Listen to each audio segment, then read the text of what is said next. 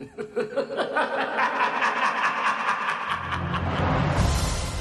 now, it's time to sit back and enjoy the Two True Freaks Internet Radio Broadcast.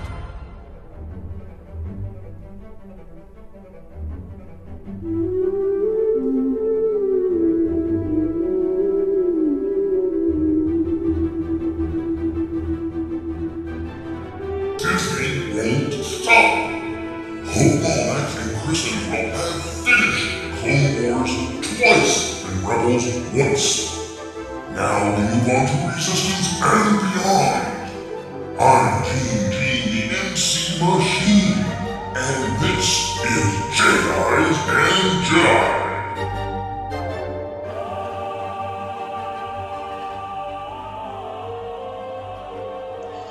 Hi everyone, welcome to a brand new episode of Jedis and Jedi, a weekly podcast covering every episode of something Star Wars.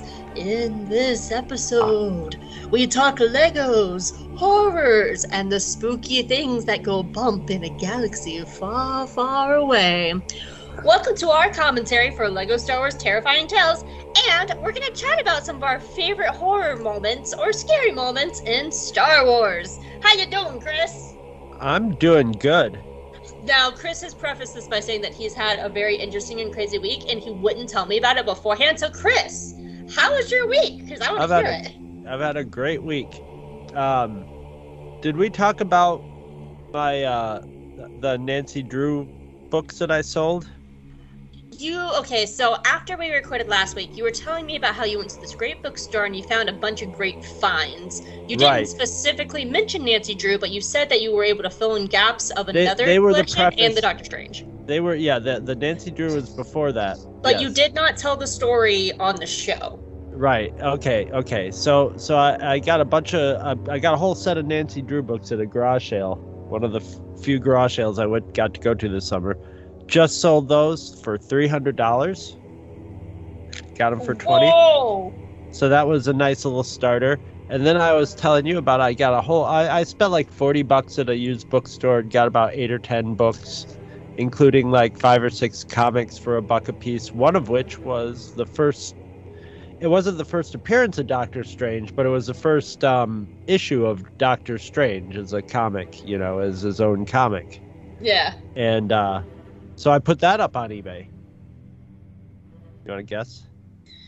I know the number because you messaged it to me. So, listeners, think of a number in your head of how much you think the first issue of Doctor Strange is. And you said it was graded about a 5 or a 6, so that's a pretty decent grade. I would say about a 5. I would not go as far as 6. I would go I would say 5, which is fine, but I put it up on eBay as a good. But I put lots of pictures on it, so somebody would know that it was better than good. Yeah, and for a comic of that era to just kind of come across it, that's a pretty decent thing. So listeners, think of what you think the price of this comic is. Well, I paid $1 for it. How much was it, Chris? $271. Ooh, you made a $270 profit. Yeah, minus what eBay takes out and postage and all that, but still yeah. Made more. My rule of thumb is I like to make 5 times as much as I paid for it. Oh, you definitely So I definitely bought myself a little leverage on other sales at that point. And just to follow that the Grom, the garage sale god, has been smiling upon me. I was in bed sleeping, and I was going to get up and go to work in like a couple hours, and my roommate woke me up and was just like, get out of bed now, we're going somewhere. And I'm like, okay, where are we going? She's like, my friend works at an office, they're a software company, and they're closing down, and they're throwing away all their office equipment and computers. So a bunch of like tech. So we go there and we grab one of those office mail carts, and we walk into the first room, and the woman goes, take whatever you want, everything's getting shredded tomorrow, so don't worry about it. So the first thing we did when we walked into one room is my roommate goes, "Can you hand me 6 of the most powerful laptops?" And she said, "Sure," and just put them in our cart.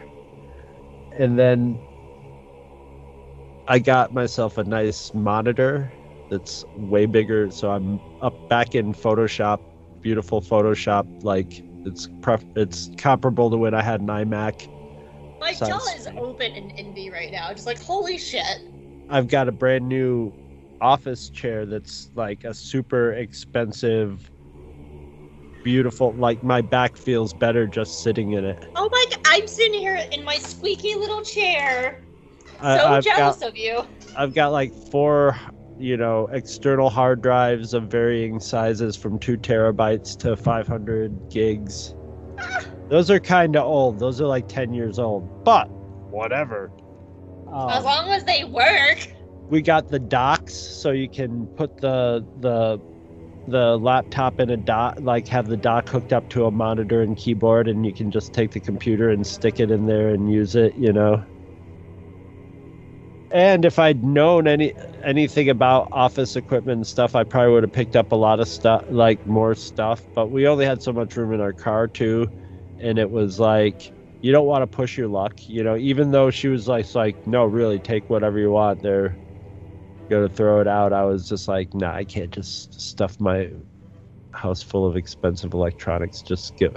We have to figure out how we have to reconfigure all the computers, and probably put operating systems on them, but they're beautiful. They got all they're maybe like top of the line 5 years ago laptops, but they have like a million different they have every different connector and like 5 USBs. They're set up for war.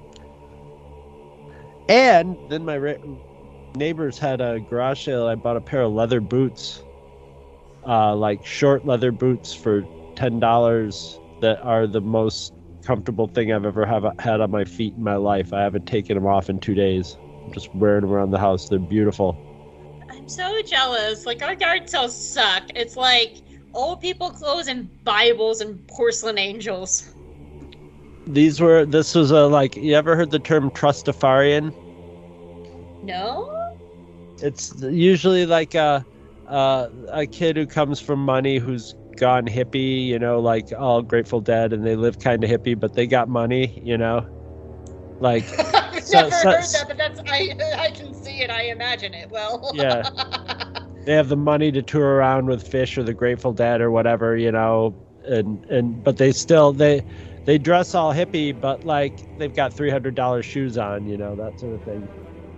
It was from a Trustafarian, they had glass marijuana bowls for sale because now it's New York State, so it's not illegal. So they were just like, we'll sell our old bowls, and a $300 pair of boots that are like, I think I might use them when I do weddings. They're that dressy looking, but oh my god, they're so comfortable. They are like they were made for my feet.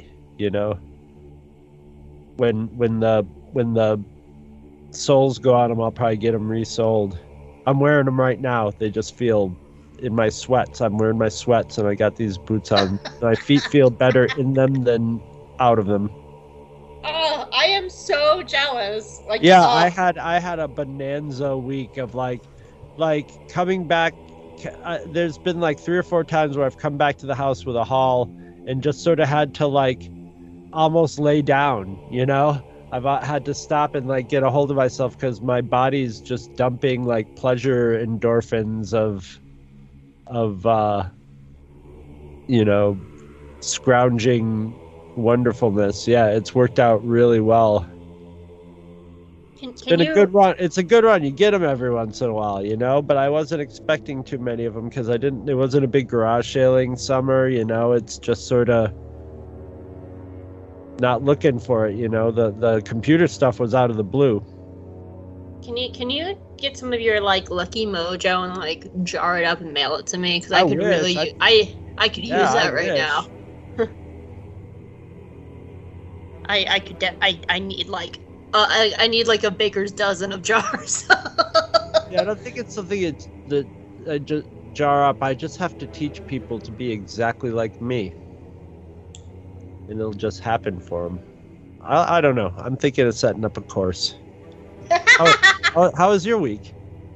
Not that exciting. I mean, it was relatively chill. I mostly just worked. If anybody has been following this podcast for, gosh, how long have we been recording for? Like 6 years? 44 years. Like 6 years, 7 years, 292 episodes, almost 300 episodes. Anybody who knows that this wonderful time of the year of October means that it's playoff baseball time. And as we are recording, my Braves are in the playoffs, knock on wood, and the game is tied, and it's on mute behind me, but I can see it in my window.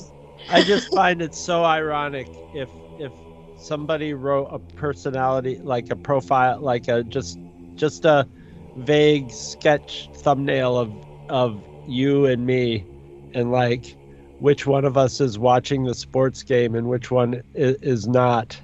Which one's excited about the sports game and watching it, and which one is not? People would I'll peg you.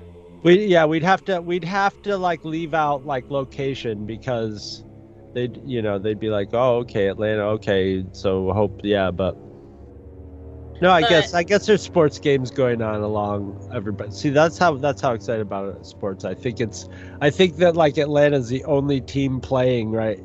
Maybe right now they are, but there's probably a whole sports season going on, right? Yeah. That's what happens. All the playoffs are going on right now, and so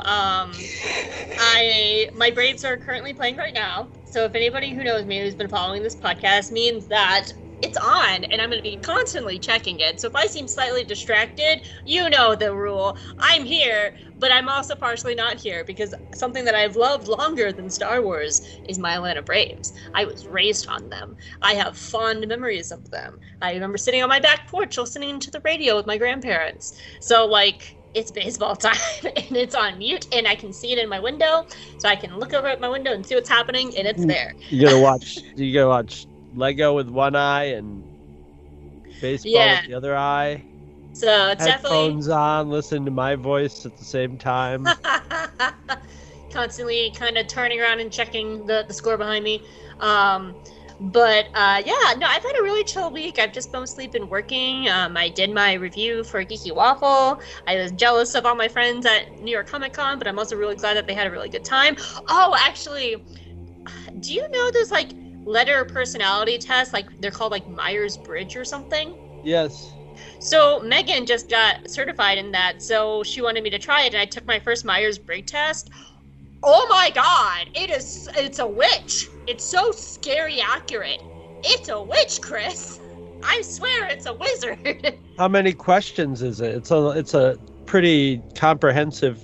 Yeah, it was like 60. 60? Yeah. Oh, that's not bad. But like, I thought it was much more involved than that. Wow. Some are. Megan was telling me that there was different ones. So the one I took was just a very basic one. But I was reading it, and like it got all my strengths, it got all my weaknesses, it got my career path. It even said like, the whole time I was reading this, I was like, this thing's a witch. This thing's so creepy. And the conclusion says, you may have muttered to yourself, wow, this is so accurate. It's a little creepy. And I was like, Megan, it knows me. It's watching me. Get out. But I am apparently an INFP-T, which is a mediator. I am 59% introverted, 41% extroverted. I am more intuitive than I am observant. I am 61% feeling over thinking, and I am 92% turbulent. That is my living experience of every day. All right. I'm not going to argue with any of that. But the thing is, like, they may seem quiet and unassuming, but mediators have vibrant, passionate inner lives, creative and imaginative. They happily lose themselves in daydreams, inventing all sorts of stories and conversations in their mind. My fan fiction is currently pulled up in my tabs, by the way. These personalities are known for their sensitivity. Mediators can have profound emotional response to music, art, nature, and the people around them. Idealistic and empathetic, mediators have long for deep, soulful relationships, and they feel called to help others. But because this personality type makes up a small portion of the population, mediators sometimes feel lonely and invisible, adrift in a world that doesn't seem to appreciate their traits that make them unique. That is my life in a summary. Huh. Every time I take one of those Switch, they like set off a bunch of triggers and alert the feds, and I just like, yeah, I stopped taking them after a while. Yeah, I took this one in particular because Megan just got certified, so she just like wanted to do it for fun, and like there's more to it. That's just like the summary and stuff like that. Like it has my weaknesses, my career paths, and I was reading this, I was like, yes, like this is exactly how I feel in like working in corporation. That's exactly how I felt, and I did not feel fulfilled in a corporation. Yeah, so like, yeah, I had a pretty quiet week. I just, watched some shows. I've been watching Over the Garden Wall for the first time, which is a glaring hole in my animation. Okay, I saw that pop up, and I thought to I kept forgetting. I was going to message you and go, Hope, should I watch this? Because I watched a trailer for it, and it was a bizarre trailer. But then I started reading like comments under it, and people are like, "Oh, I watched this because I was a big fan of Gravity Falls, and I was looking for something, to sort of fill that gap. And this is different than Gravity Falls, but blah, blah, blah." And I was like, gonna write you and be like, should I watch Over the Garden Wall? I'm only 'Cause 2 it looks episodes interesting. Yeah, I'm only 2 episodes into it. And actually, it is a very everyone always tells me, like, I watch this every Halloween, so this is actually perfect for this. So I've only seen the first 2 episodes, and I will say that the pilot's a little rough. It's very much a pilot. But the second episode really picked up. But it's just like a single story, right? It was like a mini series, right? Not yeah, really the first 10 episodes are only 11 minutes long, and then the last episode's like 24. Yeah. So it was a mini series, and I know so many people who have sworn by it, and I've been enjoying it so far. It's about 2 brothers who are just trying to get home, and they get lost in the woods, and they go on a journey through all these, like, I don't want to say Halloween-y towns, but the episode I just watched, which was episode 2, like, all the people were like pumpkin people for a harvest, and they're like, "Oh, are we the harvest?" And it has some Star Wars ties to it because the voice of Mr. Jace Recklin, Elijah Wood, is also the voice of Wart, the older brother in the series. Oh, okay. It had a real underground, like, I shouldn't say underground comic, but like 90s indie comic feel to it. Some of the more like surreal indie comic stuff. So it looked like something I just caught up with What We Do in the Shadows. I binged right through season 2, and now I'm caught up on season 3, so I'm looking for something to watch. And that I would say so. I really liked the first 2 episodes. A lot of the backgrounds actually reminds me of classic Disney when they used to paint the backgrounds of 2D animation. Yeah, and old Fleischer Brothers, Betty Boop cartoon. A little bit, yeah, with a mix of that. It has like the backgrounds of like Bambi or Sleeping Beauty or Snow White with like the foreground animation of Fleischer. And maybe that was a big aesthetic amongst a lot of the indie people in the 90s. So maybe that's what it was. Maybe that was the element that was making me feel about that. A very, vintage, not even retro, like back into vintage or antique look to it, Yeah, and I know, I know so many people who swear by it. And like I said, I enjoyed the first 2 episodes. So I'm looking forward to finishing the series. So I've been enjoying watching Over the Garden Wall for the first time, and I've been revisiting Kingdom Hearts a little bit, which is always fun because that's just nostalgia lane for me. So yeah, I mean, I've had a really chill week. Nothing is quite as exciting as you, but we should talk about scary things. Yes. So today Star Wars. We are going to be doing a commentary on Lego Star Wars Terrifying Tales. It just came out, and then we're going to talk about it a little bit, and then talk about some of our favorite horror moments in Star Wars. So, you ready? Yes, I am. Some background information for you. Lego Star Wars Terrifying Tales aired on Disney Plus on October 1st, 2021. It was written by David Chang and directed by Ken Cunningham, who also directed the Lego Star Wars Holiday Special that came out last year. Last year being 2020, because I just realized this. You might not listen to this at this time. Some extra information for you. It stars Rafael Alejandro as Dean, Jake Green as Poe Dameron, and Tony Hale as Vinay. Several regular cast members in the LEGO Star Wars family reprised their roles from shows like Freemaker Adventures and LEGO All-Stars. These include Dana Snyder as Grubalo the Hutt. My boy, I love Grubalo the Hutt. I love him so much. Give him his casino. Danny Jacobs and Joe DiMaggio as Bosch and Rom. Trevor Duvall as Emperor Palpatine, and Matthew Wood as the battle droids and Grievous. Christian Slater makes his Star Wars debut as the voice of Ren. After several... I can't talk. And several Star Wars animation familiar faces are back, like Sam Witwer, Shelby Young, James Arnold Taylor, Barbara Goodson, David Accord, and Mary Elizabeth McGlynn. Vinay is a character that first debuted in Rogue One, being the attendant to Darth Vader while he's in his bacta tank. He has gone on to be a main character in the IDW young adult comic, Vader's Castle series, where he's essentially playing the same role as he does here in the LEGO special, spinning horror tales to people to gain something from them. And finally, Vinay was originally scripted to be in Star Wars Rebels Season 4, but he was later replaced in the World Between World episodes by Varys Hayden. Alright, let me close this,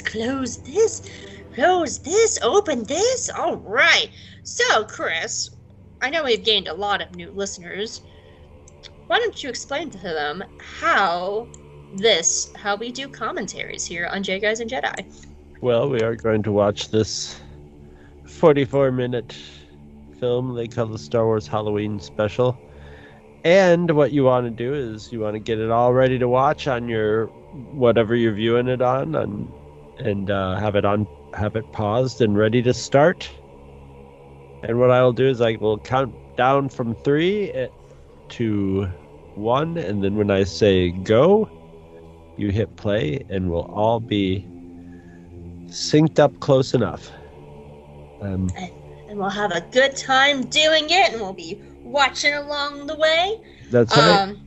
So, yeah. All right. So enough with the jibber jabber. Let's get this going. Yeah. 3, 2, 1, go. Yay! I do like that Lucasfilm, when they do these LEGO Star Wars ones, have all the opening and the opening sequence as Legos. Except with the Legos, they put Darth Vader first instead of Greavy first. For some reason on the TV show, they have Greavy is like the first thing you see. I love it. Volume down just a touch. I love Mustafar!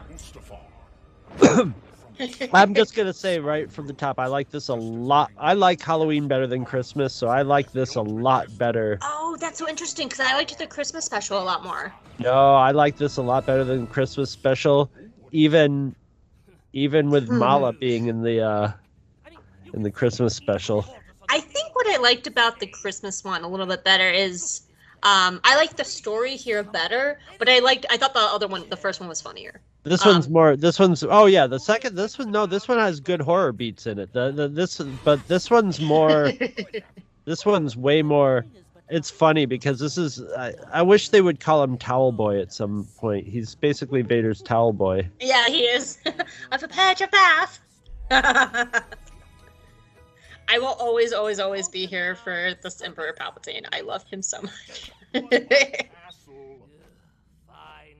It's so funny. There's not a lot of them, but if you notice, every once in a while, ever since they did the Lego movie, you see not only the texture of the plastic, but of the paint, like a real Lego. Yeah! Every once in a while, one of these guys will have a scratch on them, or an area that's sort of a little more worn on them, and that look like, maybe the dog chewed on them a little bit.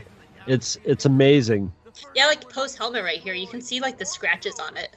Yeah, that's what those are there, but those are Poe's helmet has damage on them, but sometimes it's on the back of Vader's helmet or something, where it's more it looks like a Lego that's been played with.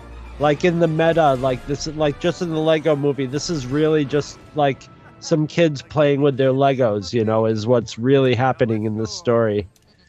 But another thing that you want to talk about horror and what freaks me out is post double, the way it distorts. Why is that horror to you? It's just because it's unreal. It's uncanny valley with Lego. Because like the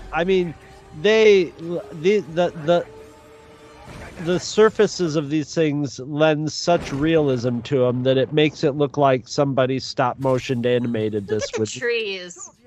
with real Legos, you know?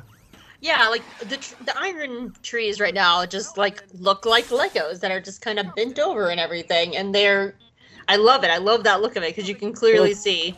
Sometimes there's even parts of it, you know, like sometimes in old they would do stop motion, but they would have a character on a string or something, and you can't really stop motion it unless you spend a lot of time and money. So they would have like a stop motion in like some of these old cartoons, and then all of a sudden you would have just a real. They would dangle the model off a string or something. Mm-hmm. And it would look all of a sudden going from stop motion to a more realistic. Sometimes stuff in here does that. Goes to almost like it was filmed. Okay, sorry. For one thing, fucking Master Shake the Hut is. This is your first time seeing Graballa, isn't it? Yes. Oh my gosh, I love him. Is he in other stuff? He's in the Freemaker Adventures. He's the main villain. For like 2 seasons, he's there. I did not know there was a Master Shake the Hut. I mean, look at him. Look at his eyes. Look at his face. His eyes look like he's just Master Shake the Hut. And his eyes look like the Hypnotoads a little bit. Yeah. He's just got that sleazy. It's got that sleazy, unhinged Master Shakeness to it. And I very rarely recognize voices, and I was just like, yes, this is definite. Oh, and Snyder. I will say that the animation of a Lego hut is the greatest depiction of a hut ever, even more than Return of the Jedi, and like the movie, the CG, and the practical versions of them in the movies. This caricature, comedic version, like works the best. It just It works better than any of the huts in Clone Wars and anything. He's just something about his animation is just very appealing and feels like it just it's exaggerated, but it feels more real than any hut I've ever. I love it. It makes me so happy to hear you say this because, like, what made me the most excited about this was Graballa. Now that he's my Greavy now for the Freemaker Adventures. Yeah. Now I'm really I'm all in on the Freemaker Adventures because this guy is just a pleasure to watch. Him and his 2 little lackeys with the horns, like they're all Freemakers characters, and I would actually argue like this is a sequel to that because his whole thing in Freemakers is he wants to build this beach island casino, and that's his only dream, and he has to like deal with like Jabba and his bullshit. And I actually thought Dean here was Rowan for a minute, and I was like, is that Rowan? And I was like, no, because Rowan would be older than Poe. It wouldn't make sense.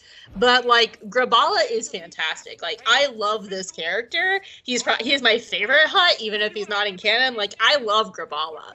No, he's the best. And if this is what gets you to finally watch Freemakers, I'm so excited for you because I fucking love Freemaker Adventures. Let's go. Let's go, Freemakers. Thank you, sir. Well, I know we're going to watch it eventually, so now I've got something to really grab onto. He is he's there definitely throughout the first this season. kid has a little scratch over on his right side of his head and his hair. And you'll see it, and it's more like a scratch that would just be because you put him away in the toy box against something metal or something. It's brilliant. Yeah, I will say, my same gripe that I had with the Christmas special I still have here, which other shows like Freemakers and Lego All-Stars really embraces the Lego-ness of it, where, they're constantly, jumping out of their ship in space and, fixing their ship on the outside in space and, really deep diving into that, Lego element. And they do with some here, too. At one point, Poe changes his hair. in the middle of a scene. But I still wish they would kind of go back into the Lego-ness of it just a little bit more, because I actually really like that element because it makes it really fun. Well, this is a very, very Treehouse of Horror. Yeah. Actually, I wanted to talk about that a little bit because Vinay, as I was saying, is straight from the Vader's Castle series in the IDW comics. And I love that. Because this is essentially a living comic. This is exactly the structure. See the back of his head? Did you see the back of his head? Well, we can't go back, but like just little scratches. Yeah. But like this is pretty much if you ever wanted to read like a Vader's Castle comic, this is pretty much the structure. You have Vinay for 5 issues, spinning stories. And I do want to say I love all the title sequences are calls to other horror movies. Oh yeah, that's such a nice touch. Well, the whole plot. I don't know if you've ever seen The Lost Boys, but it's been a very long time. I saw it in high school. Yeah, but it's funny because like about halfway through this, I was like, oh my god, like this isn't canonic, but they're telling Kylo Ren going bad story in his youth and stuff, which is a pretty fertile area to do it. But then I'm realizing and then I'm just like a couple jokes in, I'm like, oh god, this is Lost Boys, and then I'm thinking to myself, man, the Lost Boys story works kind of well transposed with Kylo Ren. It sort of fits. Well, so what's interesting about this one in particular that I feel more than the Christmas special is they are playing with canon stories. This whole Kylo Ren story is pretty much the Charles Soule Rise of Kylo Ren comics. Almost beat by beat, like introducing Ren and the Knights of Ren. Like Ren's already an established character in canon in the comics. And this is what he looks like. That's his helmet. And this is kind of how that comic rolls out. But it's more fun, and he has a horrible mullet. What is this mullet? I just love these Christian Slater. Now Christian Slater has gotten himself in Star Trek and Star Wars. But, like, I like that they play some of these, like the Monkey Paw one with, like, Luke going to the dark side. It is clearly not canon. But this one really does play with canon in a lot of ways because this is already an established comic book. Now, what were those Dark Horse Star Wars comics that redid all the movies with an alternate? Oh, I know what you're talking about, but I don't know what they're called. It's like one of those stories, Oh, yeah, but I don't remember what they're called. Yeah, I don't remember either. I've got them all.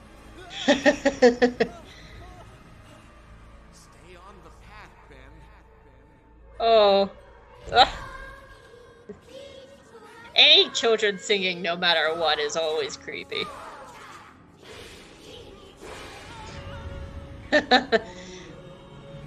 I will say, to me, this one is the most horror of the 3.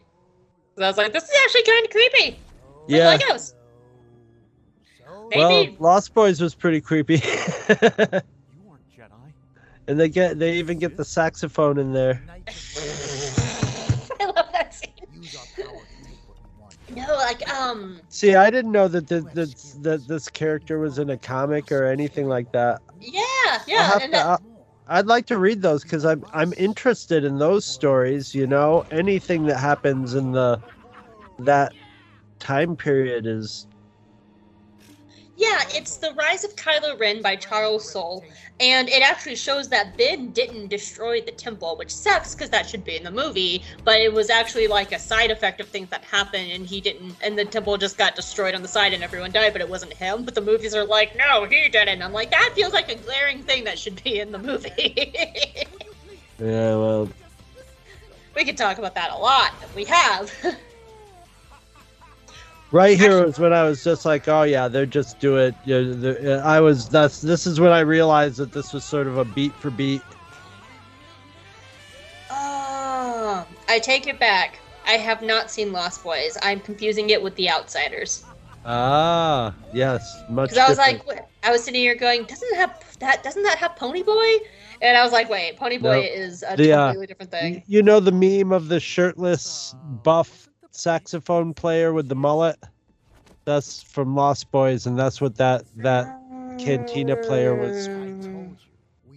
If you ever see it, you'll recognize it. It's a one of the oldest internet memes of just this buff shirtless guy with a mullet playing saxophone. Yeah, there's no stay gold, Pony Boy, stay gold. No, No, none of that here. no, the Lost Boys was a vampire story You're right, but I with haven't I think seen it. Kiefer Sutherland, and it had Corey Feldman in it, and I think Corey Haim, the two Corys. I'm not a Kylo. Was that a real thing from the comic too? That Kylo was that he owned like an insult and turned it into his name, which is, I mean, if that's not the way it is, that's the way it should be. That would be very with his character, like embracing something negative. Yeah, embracing the negative, you know. I don't remember, to be honest. You want to Because call me Kylo Ren? I'll name myself Kylo Ren and I'll kick all your asses. yeah, I don't remember, to be honest, because I read the first 2 issues and then our store closed down and I didn't work at a comic book store anymore. So I haven't actually finished the series, but I've seen like glimpses of it here and there. But I haven't read the last few issues, so I don't know the answer at the moment off the top of my head. Kylo, keep calling me that. I'm starting to like it. I do remember that Rin was a very fascinating character and he was very buff. Rock stacking. Go figure. And a lot of people are like, oh, he's buff. But a lot of the beats were the same, like this is how the temple was destroyed. It's sort of similar and stuff like that. Ben. No. Call me Kylo. And that night was Kylo Ren. I'm hoping we actually get some more of this stuff because, especially when we get into the Acolyte, the TV show, because I'm actually really fascinated in a lot of the dark side stuff. And the sad thing Yeah, is it's a lot more of interesting that anything. That's why the Darth Vader comics are the big sellers. You know, it's way more interesting. But I also feel like that's the catch of it, is that a lot of like the Acolyte stuff, like right now the comics are just absolutely fleshing out Ochi of Bastoon from Tross. And he's turning into a really fascinating character who's going on a buddy cop romp around with Vader. And I'm just like, this is really interesting. Too bad it's not on screen where most people would consume it. And I that's why I'm really excited for the Acolyte, because I really want to see more of this kind of dark sidery thing on screen. All the good characters have such evolutionary character arcs, whereas all the bad characters also usually have their character arcs, except for Vader. But like but even like after Vader, Anakin turns into Vader, there's still a lot of, there was a lot of stuff to fill in, between him figuring out who Luke, and all that stuff. And there's always going to be chicanery in the Sith hierarchy.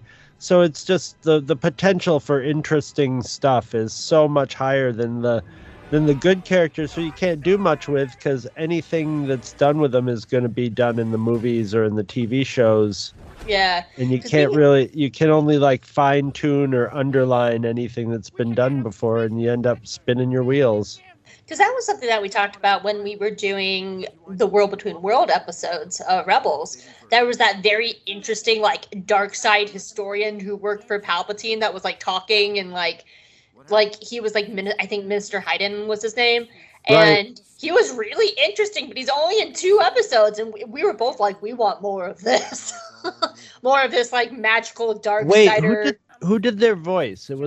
That was like a celebrity voice, wasn't it? Yes, give me a second to Google. Talk. Yeah, I can't remember. I just remember that was... Rebels I want to say John Lithgow. I know it's not John Lithgow. It was... voice. That was Malcolm McDonald. Oh, yes. That's what he was. Yeah, voice repository. I wonder if, like, after the Kennedy assassination, if they would ever use repository, like, or no, well, that's the book depository. I don't know. What the Repository. fuck are you talking about? It just repository sounds evil. I love this idea of all these dark, like, Lord lightsabers that can, like, be possessive and stuff like that, and I want more. This is what I want. I want, like, all these Sith artifacts, and I just, like, want to, like, explore all of these and stuff. I like how Grabala is just sort of holding it and just sort of, like, flicking it at the kid. I'm so happy that you love Grabala. Oh my god, he's just so beautifully animated. I mean, you can tell they're just like, oh my god, we get to do Master Shake, you know. Oh, here you go, boy. Here you go. How awesome is this, right? How full of everything that I like is and this. And they brought back Barbara. I had to look it up. They brought back Barbara Goodson to voice Mother Talzin again, and I'm just like, good for you for bringing back your old voice actors. And yeah, but I could have done with some more. I would have liked more of the Night Sisters in this. I wish they would have been more of a. I'm sorry, I really like this section. Darth Maul as a Rolly droid is great. I love. Yeah, no, this one grabs all the a lot of the best horror elements and goes for it, you know. And I like how it still pokes fun at Canon. They're just like, he got cut in half and came back with spider legs, and they're like, yes, he did. And Poe's like, that's bullshit. Yes, he did. Hey, Lair of Grievous, something that I'm talking about later. It's your Grievy. It's your Grievy. Well, that's what I'm saying. Grievy's origin story is definitely a horror story. And these guys are back. His bitchy concierge. Mm-hmm. How happy were you to see your Grievy? Oh, are you kidding me? It's been so long for you. Yeah, and it's probably going to be a long time. Again. You know, I mean, that's the thing about Lego is Lego will get you everything you want eventually. I got Mala last Christmas, you know. So, but, yeah. What I do like about this is a lot of Grievous's acting is in his eyes because he doesn't have that's all he's got. Yeah, that's how it was in the movies too. Yeah, so they put a lot of emphasis on that. I have returned, Master. I love this Palpatine. He's my favorite Palpatine. Oh, really? I like Seth MacFarlane's Palpatine's pretty good. Or Seth Green or McFarlane? Seth MacFarlane. I think it's Seth MacFarlane that does. Seth Green does Robot Chicken. Seth MacFarlane does Family Guy. Yeah, but he also does Palpatine in the Robot Chicken Star Wars. Does he? Yes, he does. I feel that we've had this conversation before. This just looks gorgeous. This looks like a Ray Harryhausen animation, except like incredibly smooth. Oh my god, it is Seth MacFarlane. Yeah. Whoa. Well, Chris is right. Yes. He does a damn fine I was just Palpatine. misremembering it. Yeah. My favorite Palpatine is, I don't know, is Mike Stolakis or whatever from Red Letter Media. He'll dress right up as Palpatine, and he's good. He's not dead accurate, Ian McKellen dead accurate, but he gets the essence of it, and it's comedic.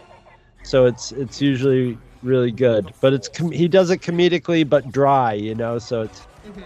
I love the way that they animate his spider legs. I was waiting for you to. It's different than Clone Wars, but I was about to say that. Yeah, because I was waiting for you to stop talking because I didn't want to interrupt you. But I like how it's more like a spider, so it actually is very heavy on the backside. It's a tarantula.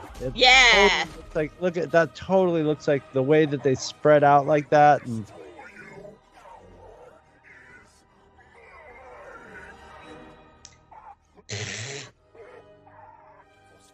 Force flip.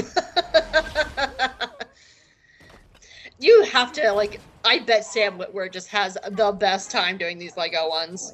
Oh yeah. Because he gets just to do Maul, but just like silly Maul. Just like really silly and stupid Maul. I do take issue that Greavy does not come out the victor in this one. I'm here for these horrible puns. But Maul should be able to take out Greavy. Perhaps you need a cough. 100% Roadrunner and Coyote right there. See that where he bounced down see where he bounced down there? That Yes. totally looks like a Nintendo video game unit there. I like that he's taped back together too. Yes.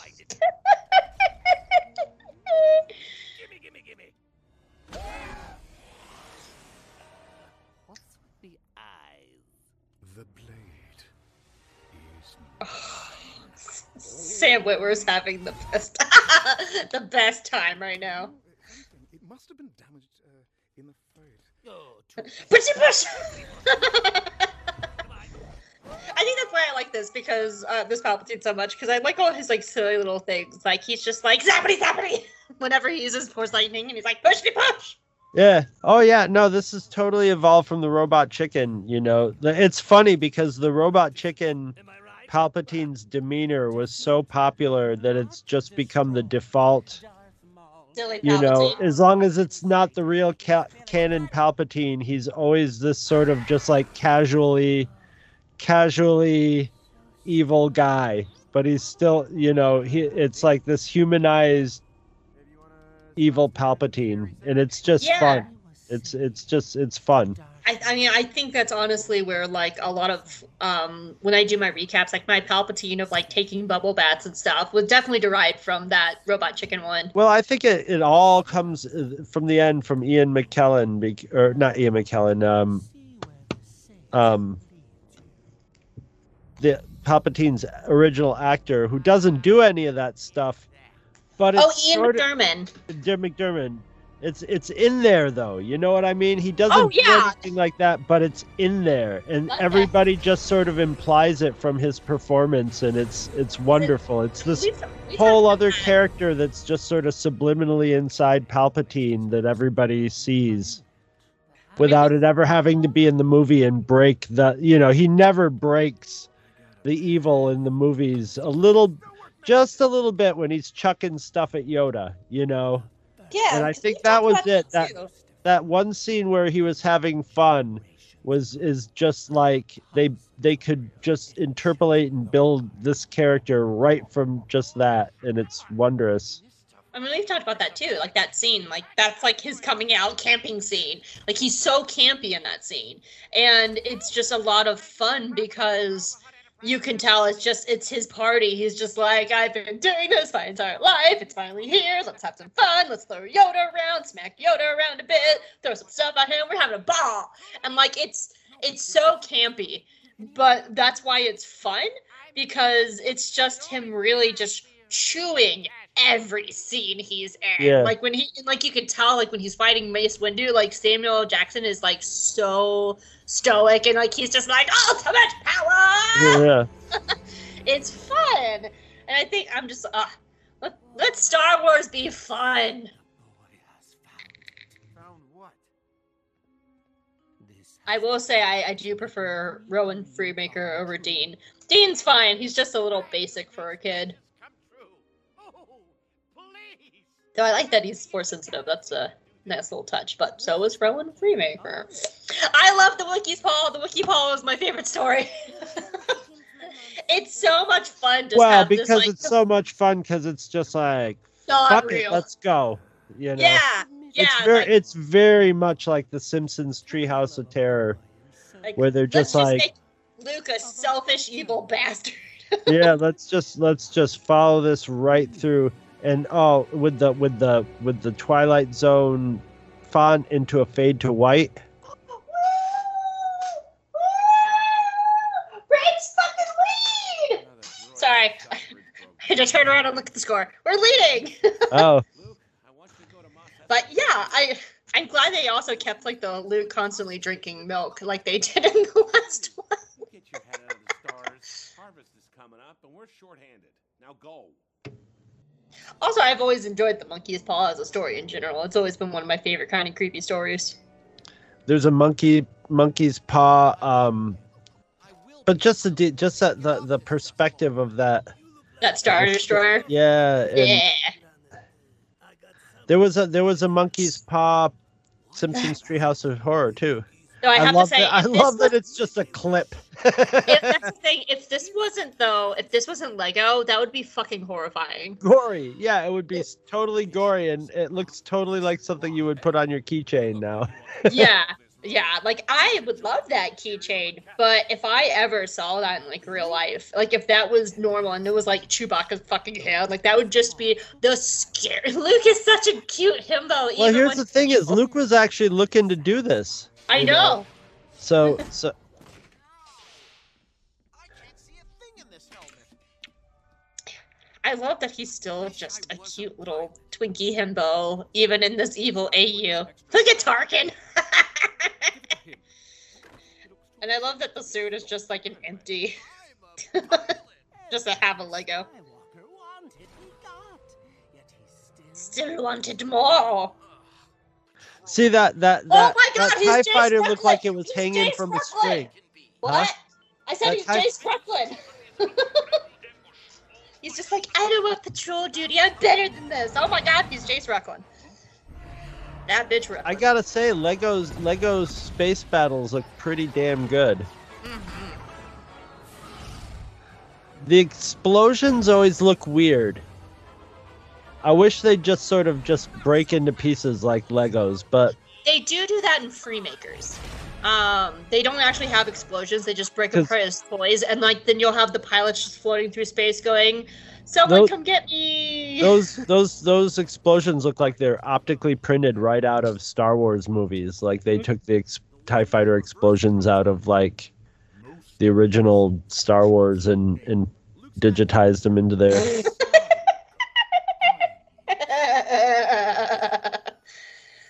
I love silly, derpy Darth Vader. Look at He's that awesome. light and the lens flare and stuff. Look at the Vader's helmet. The reflections, yeah. It's gorgeous. If you try to like the scratch, see Vader's got some good scratches on there. They're totally like plastic wear mark scratches. Actually, I wish to be more powerful than you. Your eyes can I like that he's still doing like the Obi-Wan scenes. As almost a nice lead-in to what we're going to be getting. We've either already started it or about to do it when we talk Star Wars Visions. This also has a lot of similar beats to the twins. Yeah. more like this. I meant to check to see if this was Plume Striker in the background. I meant to check that and I forgot it. I think it is Plume Striker from Freemakers. I forgot to check for that. This is just ridiculous. They get all the music. They hit the music perfectly. The kiss, it makes me laugh. Mwah, for luck. Proud dad. You have mastered. Nice. I love how he takes it off and just puts it on. You are still Puts on new hair. This is my episode 6 hair. I wish I could fight the rebellion and become the most famous pilot in the galaxy. He looks a bit like Return of the Jedi Luke, just with more. That's what I was saying. He takes off his episode 4 hair and puts on his episode 6 hair. He's got scratches on the Wookiee's. I just love it. I love seeing Leia. I love that they have that it's like Leia and Obi-Wan. Leia and Obi-Wan, and they set up the whole. This totally reminded me of those Star Wars. Oh, what the hell were they called? Anyway, the alternate story Star Wars, where, you know, all of a sudden you'd catch up to a story point that would be different, and then all of a sudden you sort of figure out what happened, you know, through, you know, just sort of interpolate. They did it through straight up, you know, exposition, but it's still really cool. Yeah, I love seeing like Leia in this position and like still also having been here as well. Well, I mean, they're like frame by frame getting a lot of these shots like exactly right. Except they're actually higher definition than the original movie. Yeah. I love that he still blows up the Death He still blows it up, yeah. You're going to be the most famous pilot in the galaxy. Yes! For blowing up the Death Star! That's very Freemakers of them like just blowing up and floating in space while still talking and just being like, "Someone come get us!" Skywalker did not blow up the Death Star. This is where, to me, though, this special kind of, I don't want to say goes downhill a little bit, because the 3 shorts are so much fun and so cool, and I just feel like this like third act of just resolving this story. It needed like 3 minutes to resolve the story, really. You know, Yeah, I mean, that's feels the a thing little about too long. framing devices. Unless the framing devices go into something really cool, but this is just sort of, you know. It's just a little long because like Poe has to get his ship fixed and like Dean goes and I think Dean's an okay character for this story. He's not my favorite, but I think he's fine, and I think they give him a good enough backstory and good enough like wants and stuff like that. But they also have to stop Vinay, and like this third act to me is where this lags, because the 3 I almost wish there was like one more story to kind of take its place of them like maybe just a short one. Yeah, just a short little toss away gag one, you know? Or like something like Vinay tells them one more story and it just so happens to like spoil his plan. They're like, "Oh, well, we're not going to do that then." Like that's how they beat him, and that way it can just be one more fun little story. But like this whole third act is my least favorite part of this special because it just kind of goes on forever, and there's so many MacGuffins. Like they have to take away the holocron so his armor falls apart and all sorts of things. And though I do like that they incorporate the story, like the Ren helmet's there, the lightsabers there. Like I like that they incorporate all the stories into this scene. I just think it's far too long, and yeah.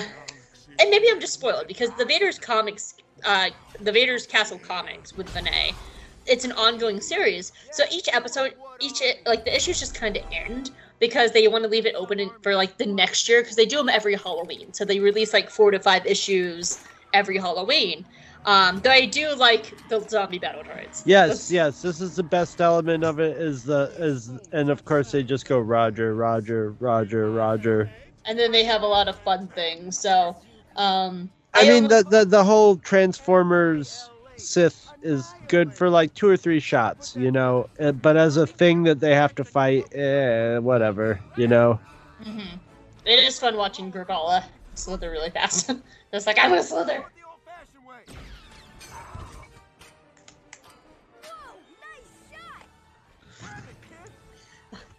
I actually really want to see zombie battle droids in something where they're just like this, because they're normally like really fun characters, and just seeing them just being like, "Brr." Actually, they're less effective as zombies. They don't shoot. They just sort of walk around, and like they don't really seem to like be much of a threat. They're just cool, but they're like, if you really think about it too long, they're not much of a threat. You gotta go with a good shining scene. Although this was a very as soon as I knew what was going on, and I knew exactly what the gag was gonna be, you know, because I've seen The Shining a million times. Yeah. Ramen Bosch. I do like the ongoing like Darth Vader ducky that they put in from the beginning too, and that is just kind of always there.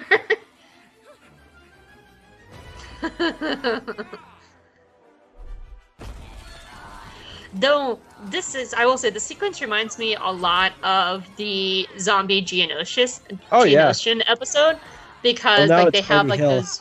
Yeah. They might as well be playing.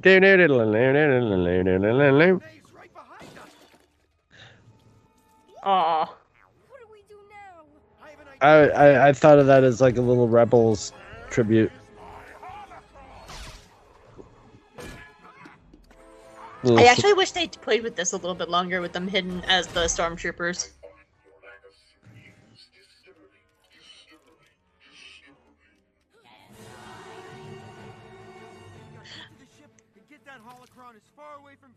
Oh, I do like the skeleton stormtrooper.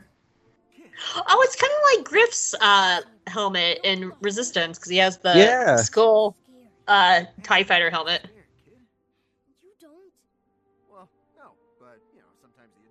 We have to have the moral of the story. It's okay to be afraid because being scared is also courage. You can't control fear, but you can. I'd like to see what a Lego Chopper would look like. No! Oh, do we have Lego Chopper in Freemakers? I don't know. I'd like to see a Lego Chopper. A Lego Bucket would be really cool looking too. Lego Bucket would be awesome, because I know Hera's in Freemakers, but I can't remember if Chopper is. Chopper Freemakers. I don't think he is. I think. Is this Lego All Stars or? It's so hard because there's so many Legos. Because there's Freemakers, Lego All Stars, there's Droid's Tales. I think Chopper is in Freemakers. If I remember correctly. And Google, if I'm Googling correctly. My Googler's working. Working extra Google time. Remember that episode of Rebels where Kanan and Ezra were in a little walker and they were running away from big walkers by keeping him between them? That's exactly what this scene is.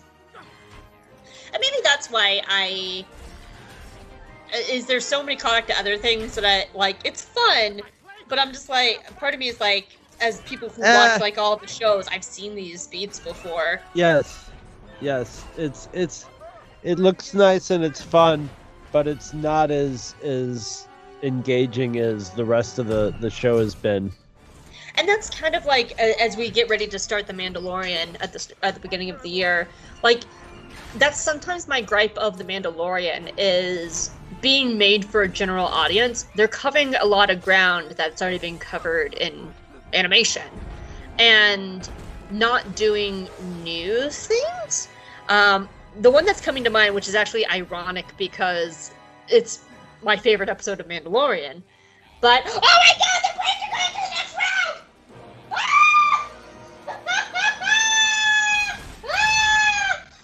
Okay, sorry, so my favorite episode of Mandalorian, the brains are going to the next round, Chris, it's great. And my favorite episode of Mandalorian, which is Sanctuary, which is episode 4, where he goes to the village and helps them learn how to fight against the raiders. I love that episode, but it's almost beat for beat the episode of Clone Wars, which does the exact same thing. And I get that it's being presented for a general audience, which is the hard thing, because they're wanting to present it for a general audience. But for people like us who have seen, like, all these animated shows, it's not new, which sometimes can make them come across as boring. So, and I am sure these people work very hard of how to balance stuff for general audience versus deep diving fans, and that has to be a very hard thing. And I don't have the answer for that because they must think about that a lot. Well, here's the thing. I think with this, why this isn't working is because with something that's just sort of the binding element to a non-canonical thing, even though, they're not going to kill Poe or something in this, so there's not a lot of tension over, the bad guy winning or anything. It's just sort of, it's just so it maybe should have been played. Well, now we get a little Lord of the Rings anyway. Yeah. But, it could have been played for, more comedy, but there's just no tension to it, Whereas in all since all the stories are just like wild and crazy, anything can happen. Luke Skywalker can go bad, so they're just a lot more compelling. This just this story just sort of has to go through its motions, you know. Yeah. And it doesn't have a lot of time to do it, so it's just gonna go through sort of a pat story arc for something like this, you know. Yeah.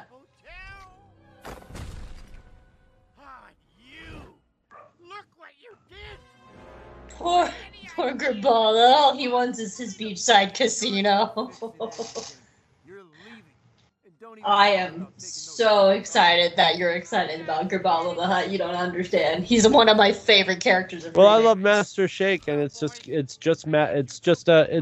like more of a G-rated Master Shake. But like Master Shake also has those eyes like Grabala that are like crazy person eyes. Crazy and kind of roomy, and roomy is an RHEUMMY, you know, sort of runny, creepy eyes. They're just great. I can't help unsee the Hypnotoad though. I'm just waiting for them to be like. Like I can see the Hypnotoad of just going wow wow wow.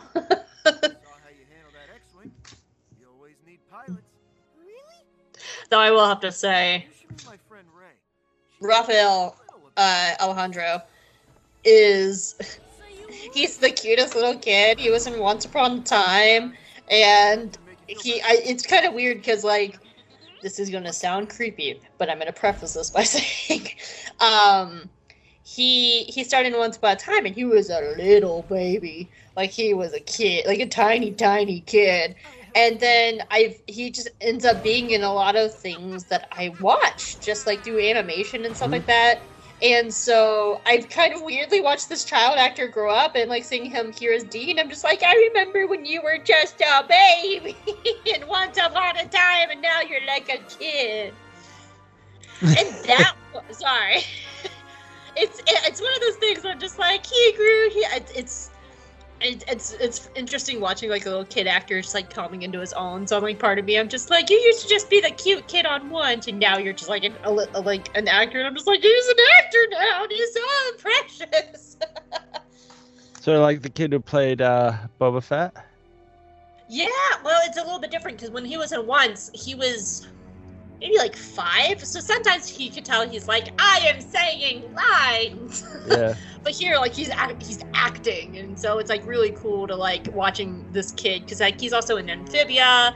He's been like in other shows that I've watched too, so it's just really cool watching him just like come into his own. So, and that was Lego Star Wars Terrifying Tales. Do you have what are your final thoughts on? I liked it a lot. It had except for like that end part, it had a little more to it than I expected. So I really liked it. I like and dislike it compared to the holiday one that came out last year. Like I like the story more, and I'm a fan of the Vader's Castle comic. So when I saw like the trailer and the structure and saw Vinay, I was like, oh my god, it's Vader's Castle, because I really love those comics. But I think the first one is a lot funnier. They hit a lot of those jokes of like, we're jumping through time and we're making a lot of one-liners, and it's a lot of fun. But I like the story of this one better. So I like it too. It's a fun little romp, and I'm always here for my dear sweet Grabala the Hutt. Like, I love him. He's my baby. I'm just so excited that like you're excited about this, because I'm like, yes, maybe we'll do Freemaker sooner. Yeah, I thought he was solely for you know in this show. So now I'm no, he's been in like 2 or 3 shows already. So I am just very, very excited. But I don't really have anything else. So you just want to talk horror and Star Wars? Yeah. So we don't really have a structure for this.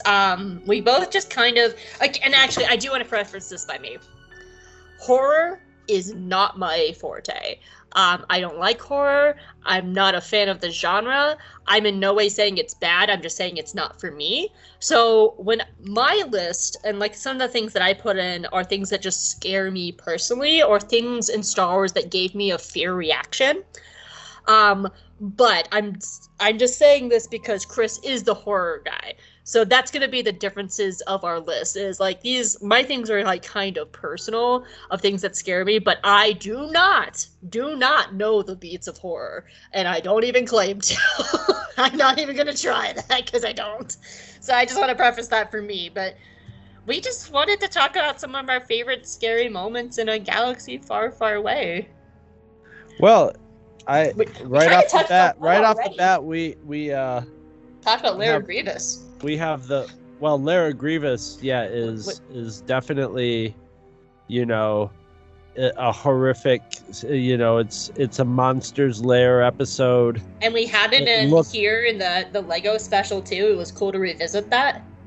Yeah, and Grievous's situation and his origin are horrific. He's like a self-made Frankenstein. And that wasn't the greatest of episodes, but it was definitely... That was your 10 for 10 of Star Wars, Chris, of Clone Wars. That was your 10 for 10 episode. Did I give that one a 10 for 10? Well, that's the thing. We made a deal. When we were going into season 7, when they were doing season 7, you had yet to have a 10 for 10. So going into season 7, you were like, if I don't have a 10 for 10 coming out of this final season, I will pick a 10 for 10 episode, and you chose that episode. Because I was really scared you were going to choose Bob Bad Jedi.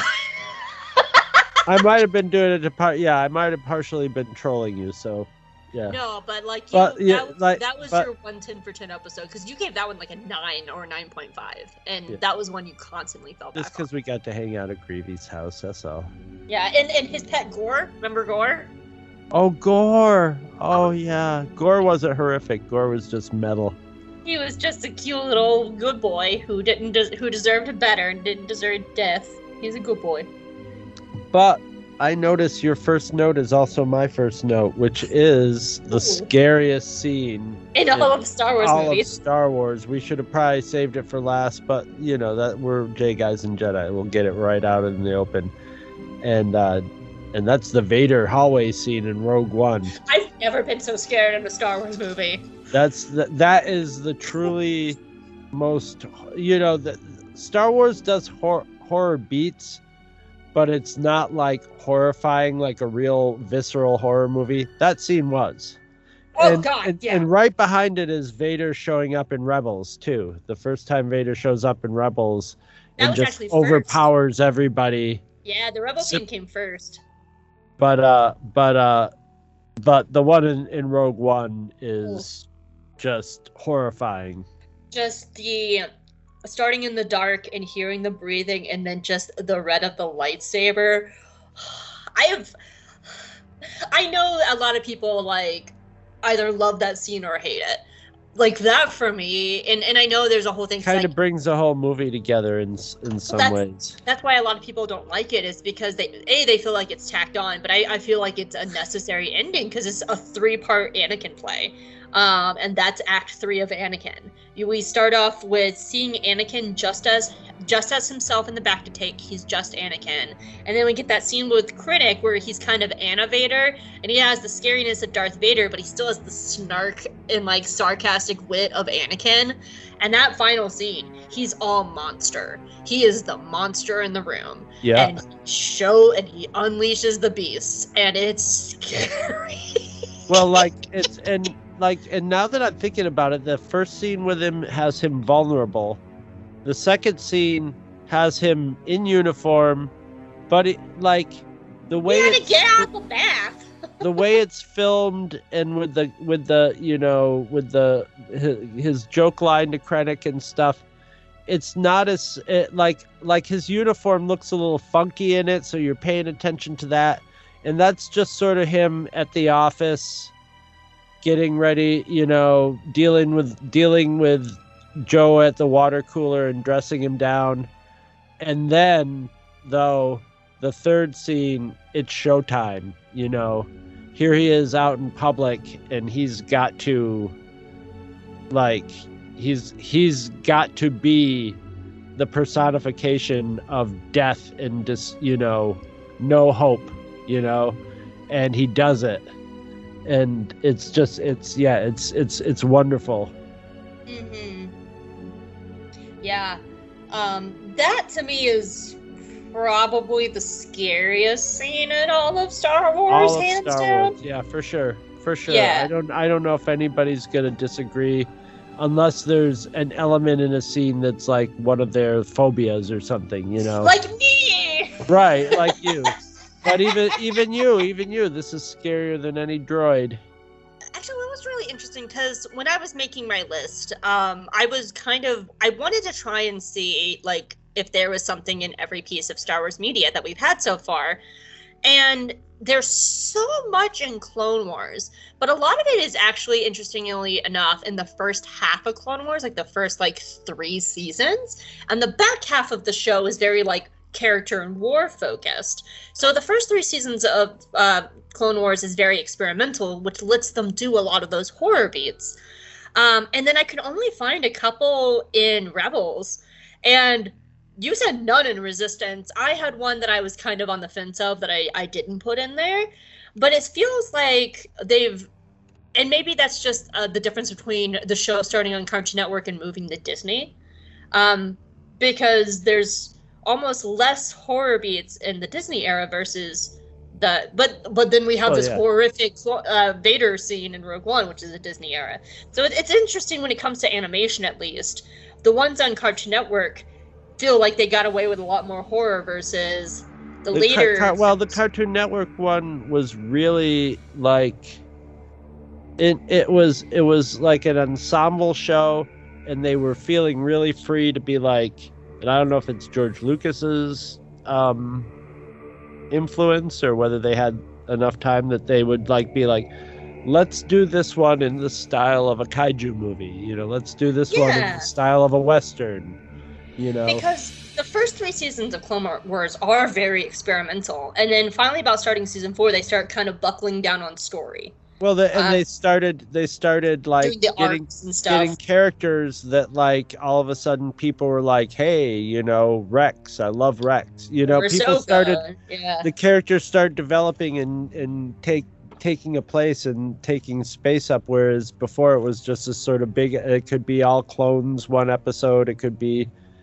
You know, you might not see Anakin this episode. Obi-Wan would disappear for a while, and then after a while, they were like, "We have to more or less, you know, have a connecting tissue between all these characters and follow it through," which I think was probably their plan from the beginning, anyway. Yeah, but so I just found it really interesting that a lot of the horror ones that I pulled, minus the Night Sisters, which were very strong in the mid to late season, were earlier in, because I was talking with Chris before, because I know, and I was telling him before, like, horror is not my thing.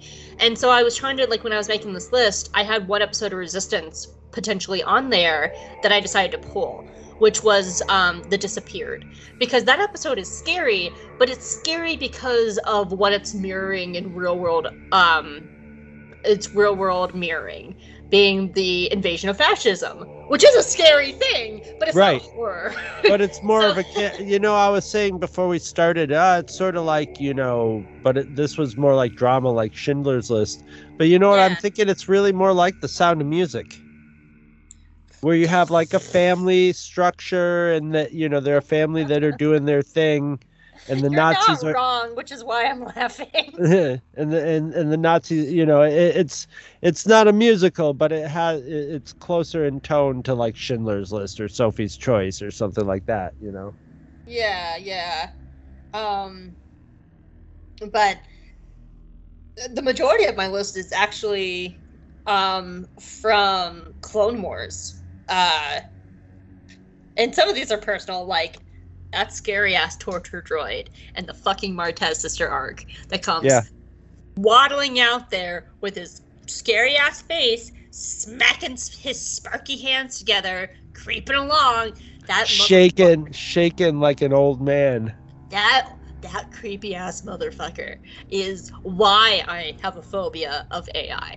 That motherfucker haunted me. I remember the first time I saw it, the first time I watched this episode, I started like yelling. I was just like, no, I don't like it. Get it away from here. Oh my God. Like, it scared me.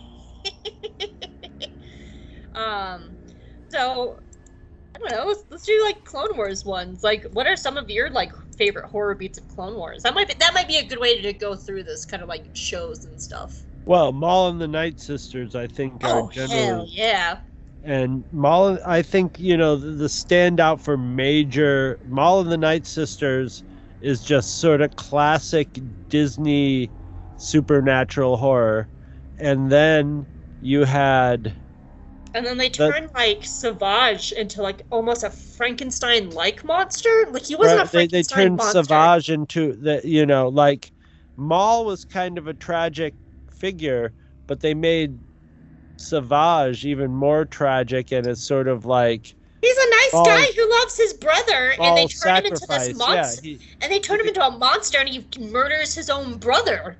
Right, and he becomes a sacrifice for his brother, and so that's and the other major horror element was the whole Geonosian Queen arc.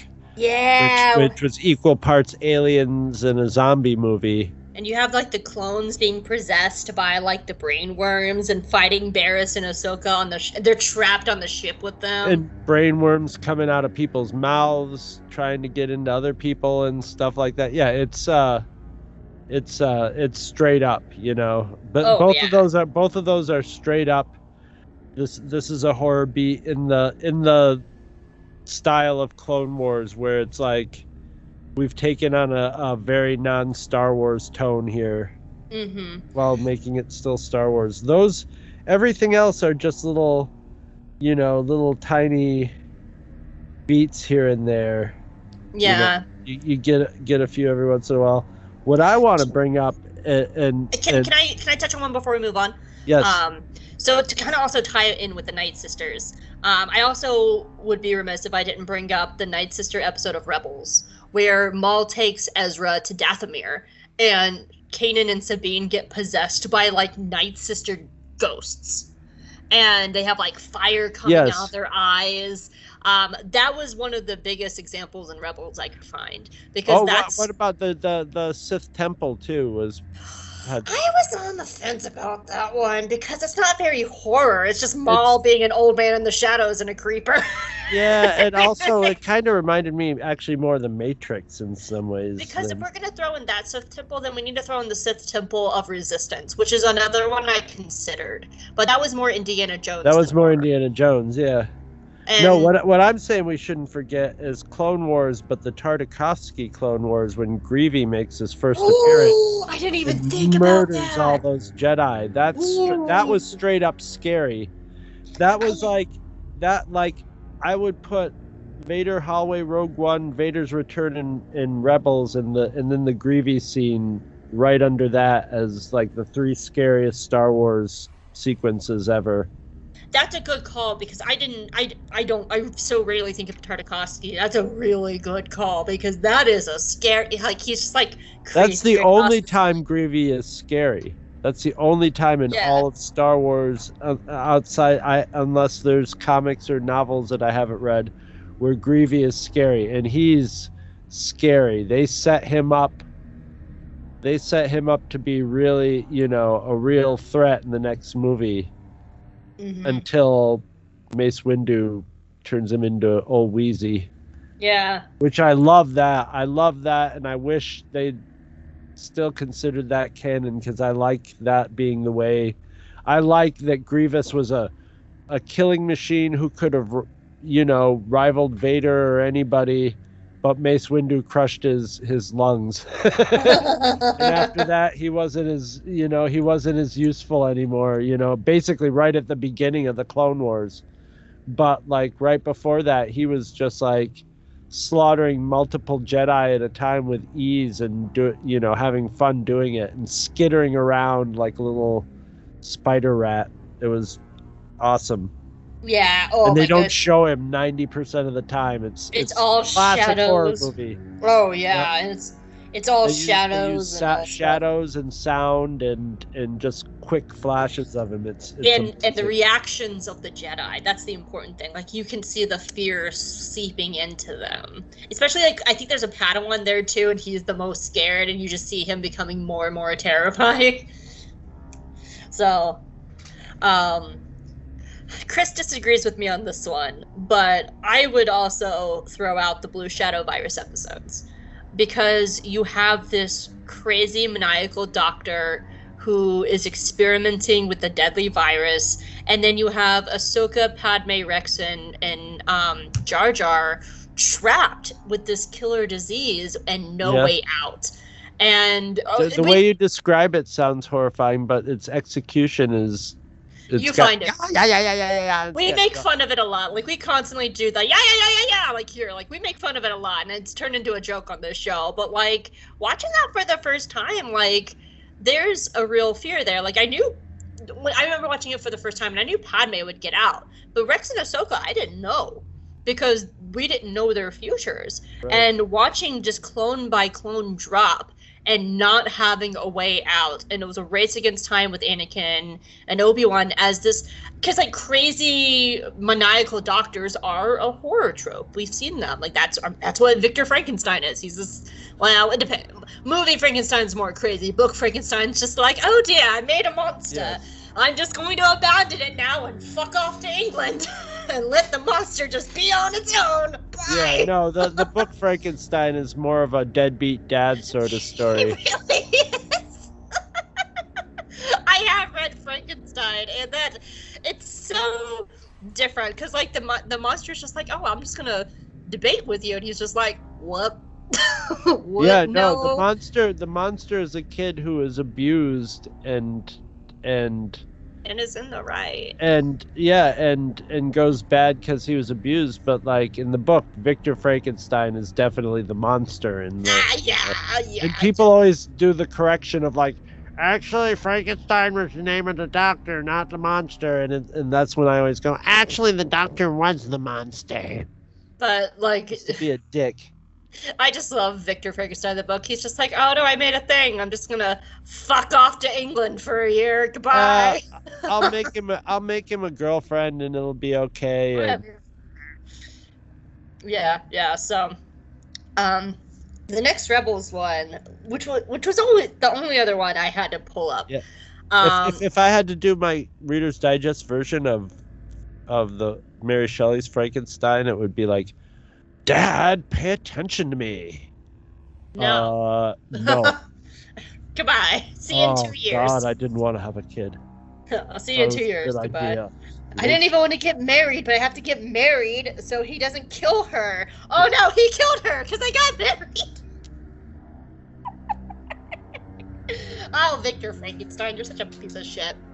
The other Rebels one I wanted to bring up, and a little bit in Always too, there are with the two Inquisitors hunting Zeb, Sabine, and Ezra on the abandoned station, but definitely Rise of the Old Masters.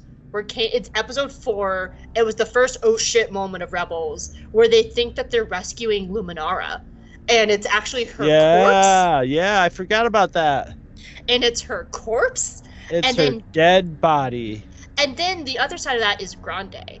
Grande is the monster in the room, and he is just relentlessly hunting them. Every time they go, like, they get through a next door, he's right at the end of the hallway, not running, but just slowly, patiently walking towards them and just following them, and they can't get away from him until the very end. And he is just hunting them. And the Rise of the Old Masters is easily the scariest episode of Rebels. Hands down. The more I remember screaming seeing Luminara's corpse going, ah! You mentioned when we were talking on Facebook a Mandalorian episode with Spitters. Yeah, that was definitely it is an alien, not as much alien as aliens, as sort of was the Geonosians ones, was more aliens than alien. But yeah, the spiders in Mando was definitely, I mean, that was one of the better like horror segments in it because they were really good at building it up. Something's wrong here. Mm-hmm. You know, and then they put in a little bit of comedy with like Grogu eating the baby spider, and the mom was like, "You ate my baby." Well, yeah, the comedy value of that, I guess, varies from person to person, but yes, it does.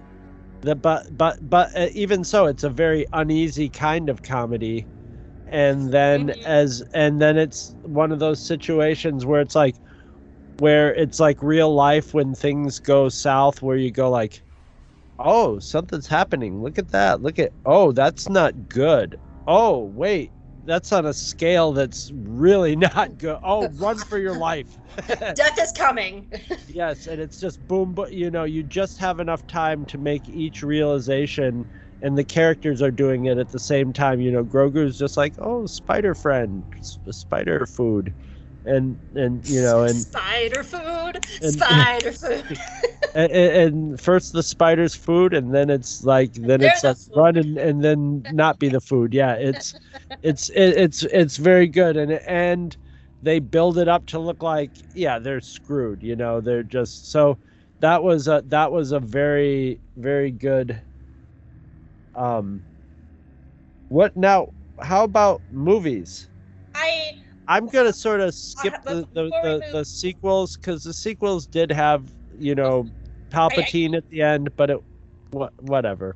I just wanted to throw out one when we're still on the topic of bugs and spiders. I want to throw out an honorable mention of the episode from Bad Batch, Infested.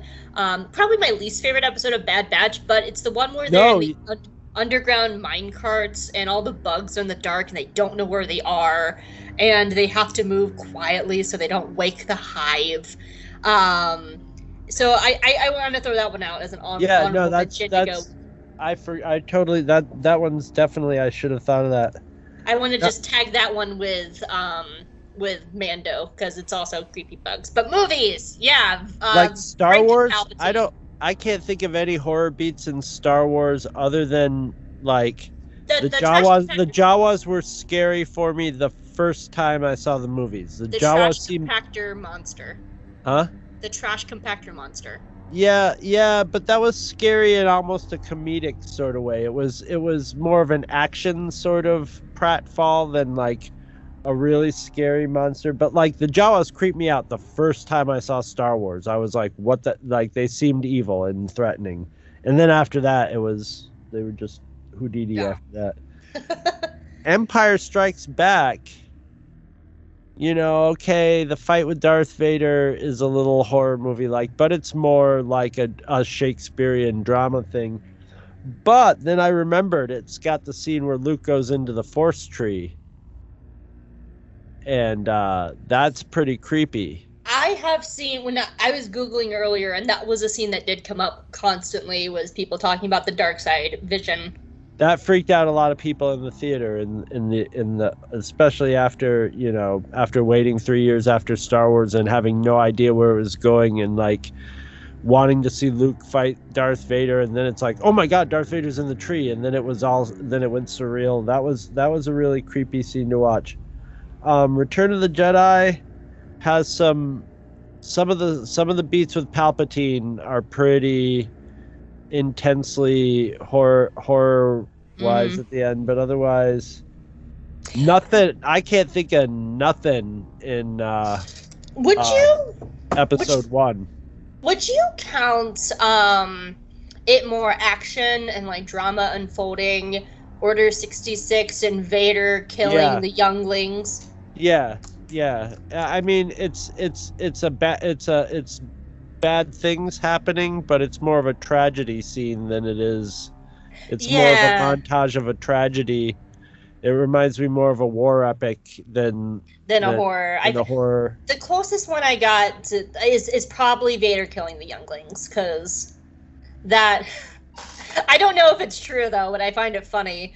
The scene where the little kid jumps when he lights his lightsaber, because they would have to digitally put in the lightsaber. I don't know if this is true, but apparently like Hayden Christensen went, boo!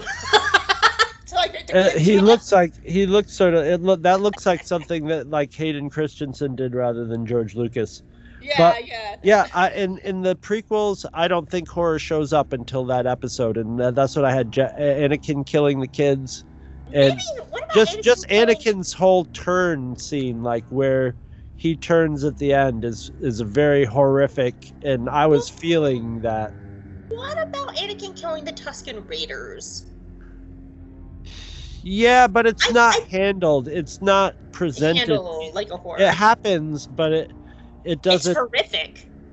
It's horrific, but it's not like they could have made it horrific. It just sort of happens in it. He goes and he's like killing people but you could have had a sequence of him just like, from up above, just like I would have done it like a scene from up above where you just see Anakin's lightsaber kind of small, but you can tell he's just like cutting through, dozens of people, he's just like running through and destroying the whole thing and just like keep moving away from it. That would have been horrific. But the way it was shot was very dry. And when you think about it, it was awful. But you don't get that visceral, like something awful has just happened. I think that would play out differently if, say, like the Mandalorian episodes that really humanize the Tusken Raiders. Because Mando does a really good job of humanizing the Tusken Raiders, showing that they're intelligent, they have a culture, they have a language, they use sign language. Like, it does a really good job. There's a lot of theory that there's going to be a lot of that in Obi-Wan too. And so I think, like, if we had gotten Mando first and we saw how humanized the Tusken Raiders are, and then having a scene of, like, Anakin, like, slaughtering them, I think it would be a lot more horrific. Yes, well, they would have had to shoot it differently. They shot it like it was just shot with a camera on a tripod, and Anakin comes out of the hut and just cuts down a few people, and then it does a wipe, Mm-hmm. And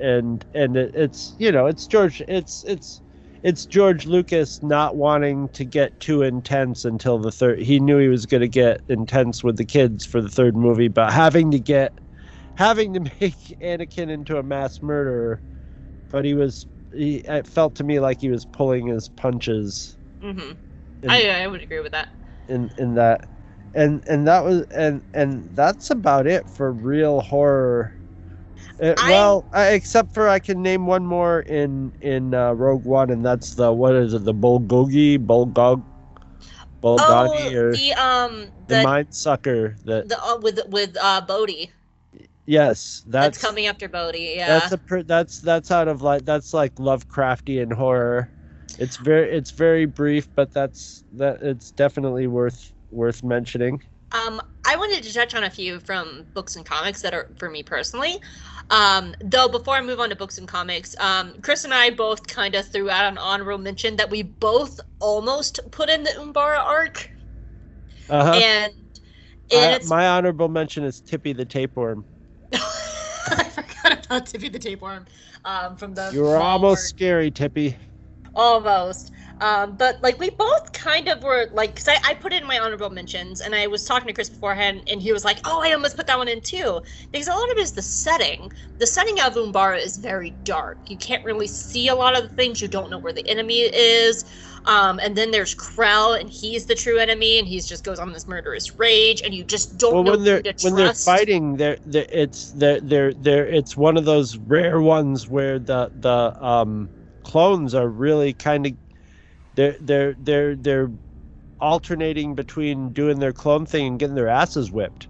And when they're getting their asses whipped, it's like a light version of Saving Private Ryan or something. The first scene, like people are just biting the dust left and right, and you're like, oh my God, they're getting routed right now because the natives are, or Vietnam movies where they'd be in the jungle and all of a sudden start getting picked off by snipers and they don't know what to do because they're out of their element. And that's kind of where our debate was. It was one of the ones where the clones were starting, like Han Solo in Solo, starting to realize, like, hey, these guys are whipping our ass and stuff, but like we're kind of on their planet. Yeah, because that's what we were debating earlier. Because like, there's a lot of scary moments in Umbara, but a lot of it is more like war suspense. Yes. But like one moment that sticks out very in particular to me is it's really dark, and Rex and his men are walking, and the Umbarans come out with like a centipede droid, and it just bursts out of the ground with this big light, and it looks like a monster, even though it's a droid. And it just comes out, and all you see is this bright light and these like turning turbines that's just like circling them. And that to me is probably the one moment that's like the most horror. Yeah, we were both going back and forth about Umbara, so I feel like I had to throw that one out there. So I wanted to touch on 3 from books and comics that I've read. One I've mentioned multiple times already, the Tales from Vader's Castles comic series.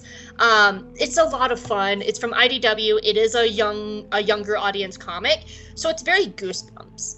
Like very young reader Goosebumps kind of feel, and they're just a lot of fun. And they're like little stories. Like Vinay tells one of Chopper on the Ghost getting possessed by a ghost in Kanan's holocron. So he goes on like a rampage through the ghost. It's because he's the ghost in the ghost. And like Hera and Kanan are just like, oh my god, we're trapped. Oh my god. So they're very Goosebumpsy stories. But they're a fun, like younger audience kind of horror. And I really love, I'm like 2 years behind. I didn't get to read last year, and I haven't read this year's yet.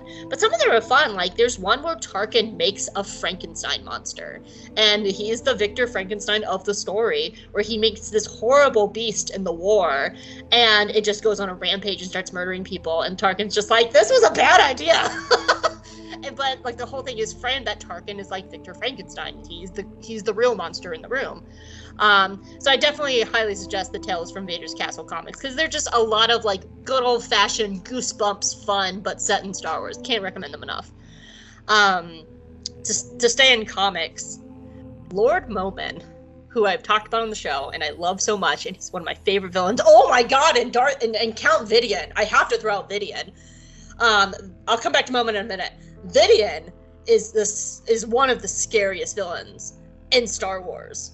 I call him Business Vader, because he's essentially Darth Vader. He's stripped himself completely of humanity to where he's a cyborg with a human brain, and his entire thing is production, to where like if people isn't meeting his production numbers, he'll just dip them in acid, because he's a fucking psychopath.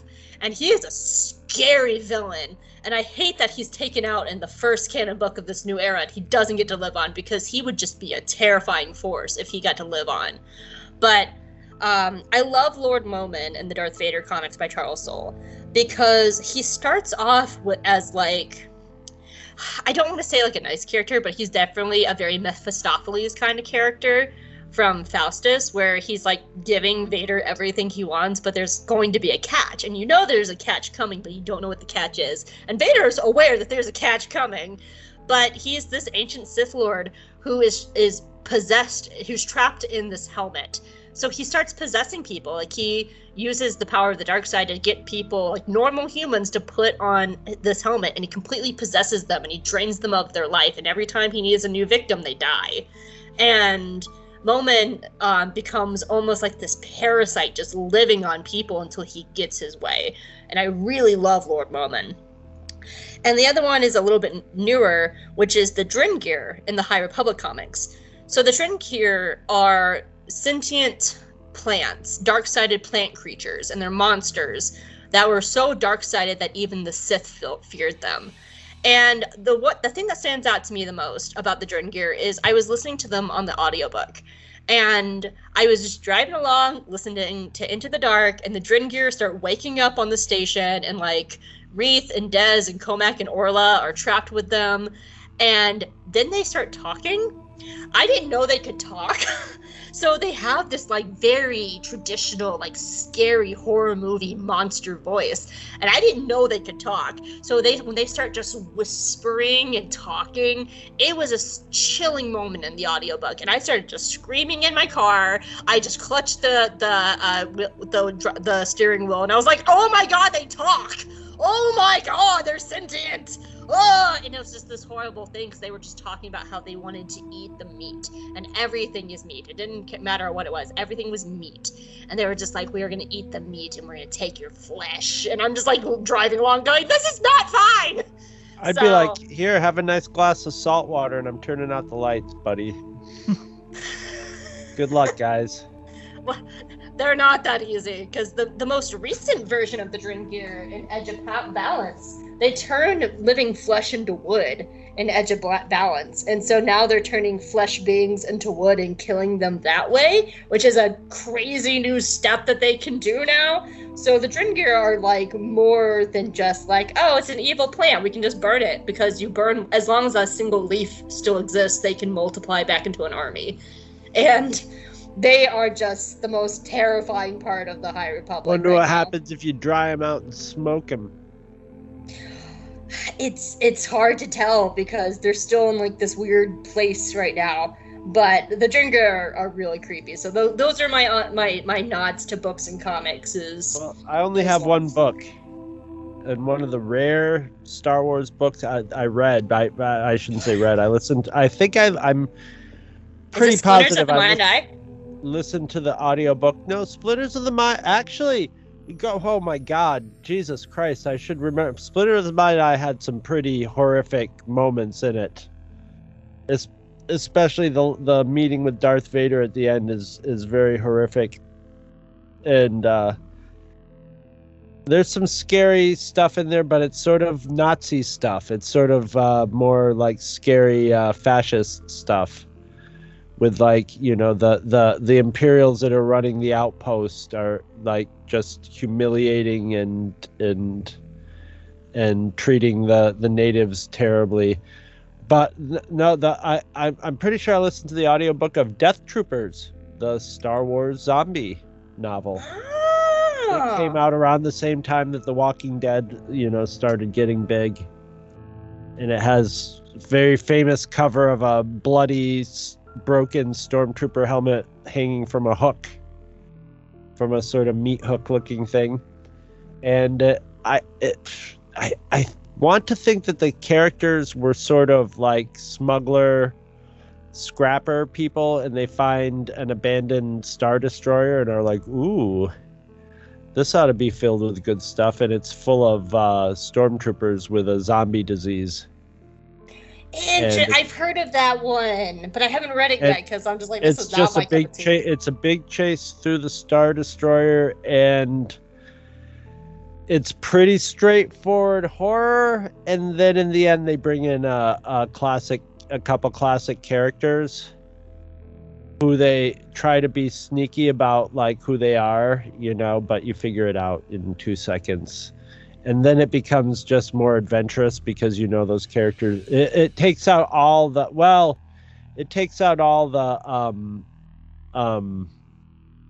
you know, there's no, you know, when you have two characters that are going to live on into further stories, you know they're not going to die. But it's like, but it was pretty good. For what it was pretty good. Mm-hmm. But that's the only Star Wars novel that I think that might be the only straight up horror, like that was written as a horror novel. I haven't read all the Star. Technically, there's I haven't. I'm sure they're probably. I'm talking stuff. There is one, and I'm holding it in my hand. I haven't had the chance to read it yet, but there is one called Star Wars Dark Legends. Okay. It is a series of short story legends pieces. So these are like stories about like what you. So it's not fully canon, but there's a lot of debate about that because it's about stories being told. And like the first one is here's the introduction. Welcome, brave reader, to this treasury of all things dark and gruesome. Within, great knowledge awaits. But before you turn the page, however, take a moment to reconsider. For here in your hands, you hold one of the most perilous tomes the galaxy has ever known. No. And it's a series of stories. Like, so the first one is called The Orphanage. And they literally have artwork of the Grand Inquisitor drawn like Nosferatu. And like the classic, like long fingers, hands up, big eyes, and it's about him creeping on an orphanage because there's a Force-sensitive child. So a lot of them are like cautionary tales. Like there's a werewolf one. There's one that's like items that possess people. So this one was specifically written to be I would say a slightly like young adult viewer, Right. horror novel. But the artwork for one is gorgeous. Like I love the Nosferatu Grande so much. He looks great. I love him anyway. But there's like a werewolf story like in this too, and on the moon of Lupol. I wonder if that's where they have Lupol's Drag Race. But so there has been a few, but like this one's not technically canon because it's supposed to be told like in the form of legends. And I've been wanting to read this forever. It's been on my list. I just haven't gotten around to it yet. They just released another one that's like Life Day Treasuries, and it's all Star Wars Life Day stories. Oh Jesus! That's on my list. I want that so bad. Someone buy it for me. But yeah, horror, not my thing. I Yeah, get well, scared from commercials. we seem to cover quite a bit of it, so I don't think we did too bad. Yeah. Leave in the comments, guys, some of your favorite like horror beats in Star Wars if we missed any. Yeah, definitely we missed some, so everybody tell us what we missed. That's for sure. I know we missed some, and I know there's so many comics and books too that there's got to be something. Oh, If Scott Riffin's listening, I think he read all the Legends books, so he would probably know. Oh yeah, because Legends is not even close to like mine and Chris's forte, not even close. Yeah, because there are things. Even if like, it was, it would take us years and years and years to get there because there's a lot. There's a lot of them. So yeah, guys, definitely leave in the comments like your favorite horror moments of Star Wars. What's scary to you? Do you like Carlos? Do you not? Like, we want to hear from you. So definitely like leave it in the comments. I'm interested to see what people leave for us on this one. So, but I don't have anything else. Do you, Chris? Not me. Well, if you don't have anything else, where can people find you? Well, you can find me at twotruefreaks.com. That's where I am, like Tron in the computer world, in my own website, just sort of hanging around. But it's not as fun as... Wow, you just pulled out Tron. It's not as fun as Tron. It's kind of weird there, but I that's where I hang out at twotruefreaks.com. That's where we got all our podcasts, and I sit on a big pile of them, and sometimes I roll around in them and chuck them into the air like Uncle Scrooge.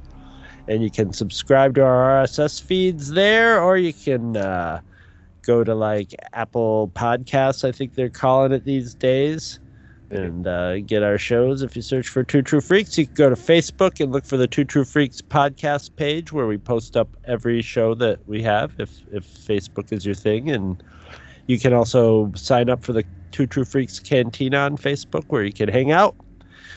And if you're some sort of sicko weirdo pervert, you hang out on Twitter, and there you will find the Two True Freaks. Yes, I didn't say a sexual pervert, although you could be a sexual pervert, but I just think... Excuse you. We like to be called thirsty. Thank you. That's okay, well, there's if you're one of them thirsty people on like Twitter, then you can find the Two True Freaks page on Twitter, and that is run by Gene, the Thirst Machine. I was going to do like a horror movie, like Evil Laugh, but you threw me off with Thirst Machine. I should have been like, okay. And that's where you can find Gene, the Murder Machine.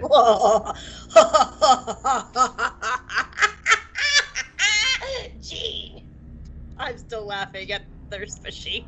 Here we go. The Thirst Machine. I'm your Thirst Machine. Now, I'm the Thirst Machine. Monster fuckers rise up. I'm actually so mad right now because they just released the Japanese covers of Light of the Jedi, which is the first High Republic book.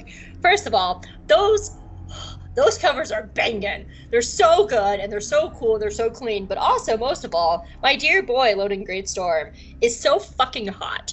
And, like, that's kind of my thing. Like, Loden is a Twi'lek, and I love him, and I write him over on AO3 under the name Chaos Lydia. I'm writing a story called Fire and Thread, and it's about Loden and Bell.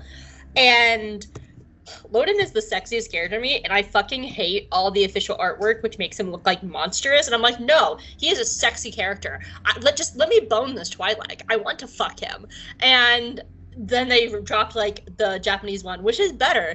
He's still not like super sexy, and thank goodness for fan artists, because fan artists get it. They get that he's sexy. They know that he's sexy and he's vibrant and he's fuckable. And I'm just like, Lucasfilm, get on that. Let me bone this Twi'lek. Stop giving me like all these like. I just picture you pitching a character, and he's young and he's vibrant and fuckable. Yeah. Oh and my you God. know what? That would actually probably be a good pitch. If I ever made a What If series for Star Wars, first of all, it would be High Republic. And it would probably be my fanfic of Loden and Bell. But my number one thing is, at no point can Loden not be fuckable. Like, he has to be sexy at all times because he's a fuckable character. Let me bone a Twi'lek. Just let me bone him. And I hate this whole stigma that's like the human characters are only the sexy ones. No, Twi'leks can be sexy. Darth Maul is sexy as hell. I don't care if he doesn't have a penis. I will fuck him. I will fuck Darth Maul. He is a sexy ass character. Savage, want to touch his pecs.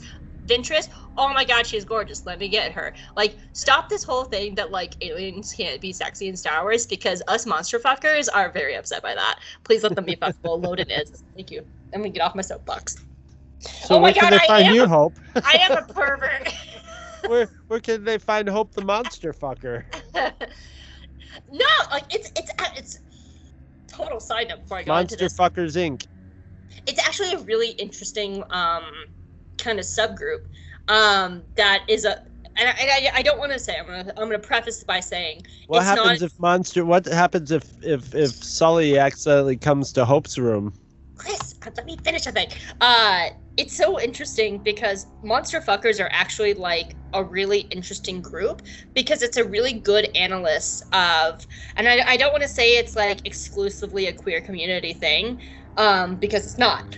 But a lot of queer people find themselves relating to monsters. And so there's actually a lot of like really beautiful think pieces of analyzing monster movies and like people's attractions to monsters within the queer community. It's really interesting. Look them up. They're really great think pieces. But well, it's not, from the beginning of monster movies, there's been, queer subtext to, to the way monsters are treated or identified, it's always been sort of. And I know it's not just queer people, because one of like the most heartbreaking quotes from Riz Ahmed, who played Bodhi in Rogue One, was, he remember watching E.T. and he related as a Pakistani British person whose family were immigrants in the UK, he related more with the monster being E.T. With E.T., yeah. Anybody else in that. So like there is like so like many prevalent things. So I'm jokingly saying monster fucker, because that is kind of like our titles of like, yeah, we want to bone monsters, but like there's more. Well, to that it. was the thing, is E.T. wasn't a monster. He was just different to the point of where he looked monstrous, but he was a foreigner. It was the language barrier. Yeah, absolutely. So yeah, I jokingly say monster fucker, but like there's a lot of weight behind that. But yes, I do want to fuck a Twi'lek. Anyway, you can find me at JGuysandJedi on Twitter. That's our Twitter account that I run. You can also find me at Hope Monarchs. I am also a writer for The Geeky Waffle. You can read all my wonderful waffle posts over there. And I'm currently doing weekly reviews of the animated show Amphibia, and I will be continuing to review Owl House whenever it returns, and I hope it's soon because I miss it. But I'm also, as soon as I get the next Thrawn book, which will be Thrawn Ascendancy, Book 3, Lesser Evil.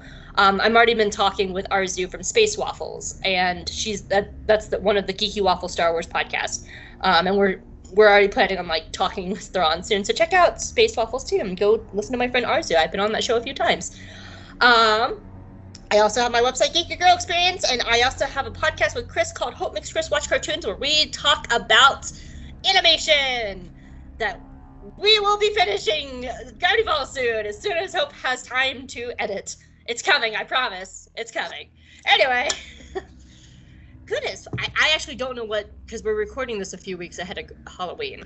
I'm gonna time this to come out as close to Halloween, so I don't know when it's gonna come out in the. It'll be a point something episode, but yeah. So if you listen to it now, it's like Halloween. So happy Halloween for one.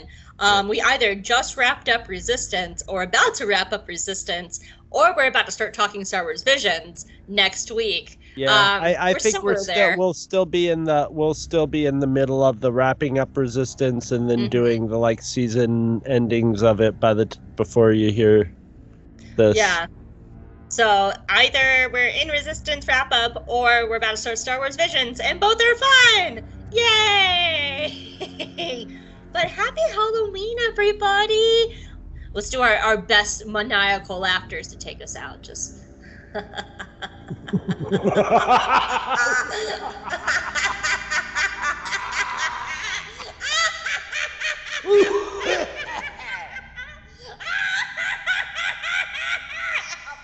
throat hurts.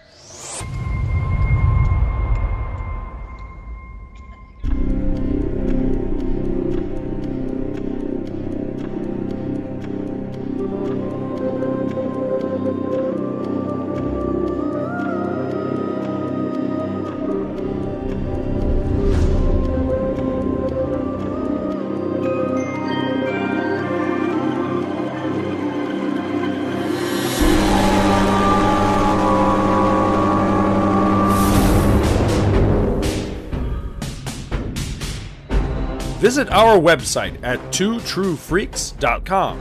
Two True Freaks is always spelled TWOTRUEFREAKS. You can email Two True Freaks directly at twotruefreaks@gmail.com. Two True Freaks and all of its excellent affiliates are available on iTunes, and you can choose to subscribe to either the entire network if you wish, or pick whichever individual shows you want to follow. We have so many shows to choose from, there's just bound to be one that appeals to your particular fandom. Just search Two True Freaks with an exclamation mark at the end, space, and the number 2. You can find Two True Freaks on Facebook. Just search for Two True Freaks. Dumbass. If you ever leave your house and you actually have friends, why don't you tell them about Two True Freaks? If you've enjoyed our show, please, won't you take a moment to rate us on iTunes? That helps others find the show, too. Thanks for listening. And join us every Monday for new episodes of Two True Freaks.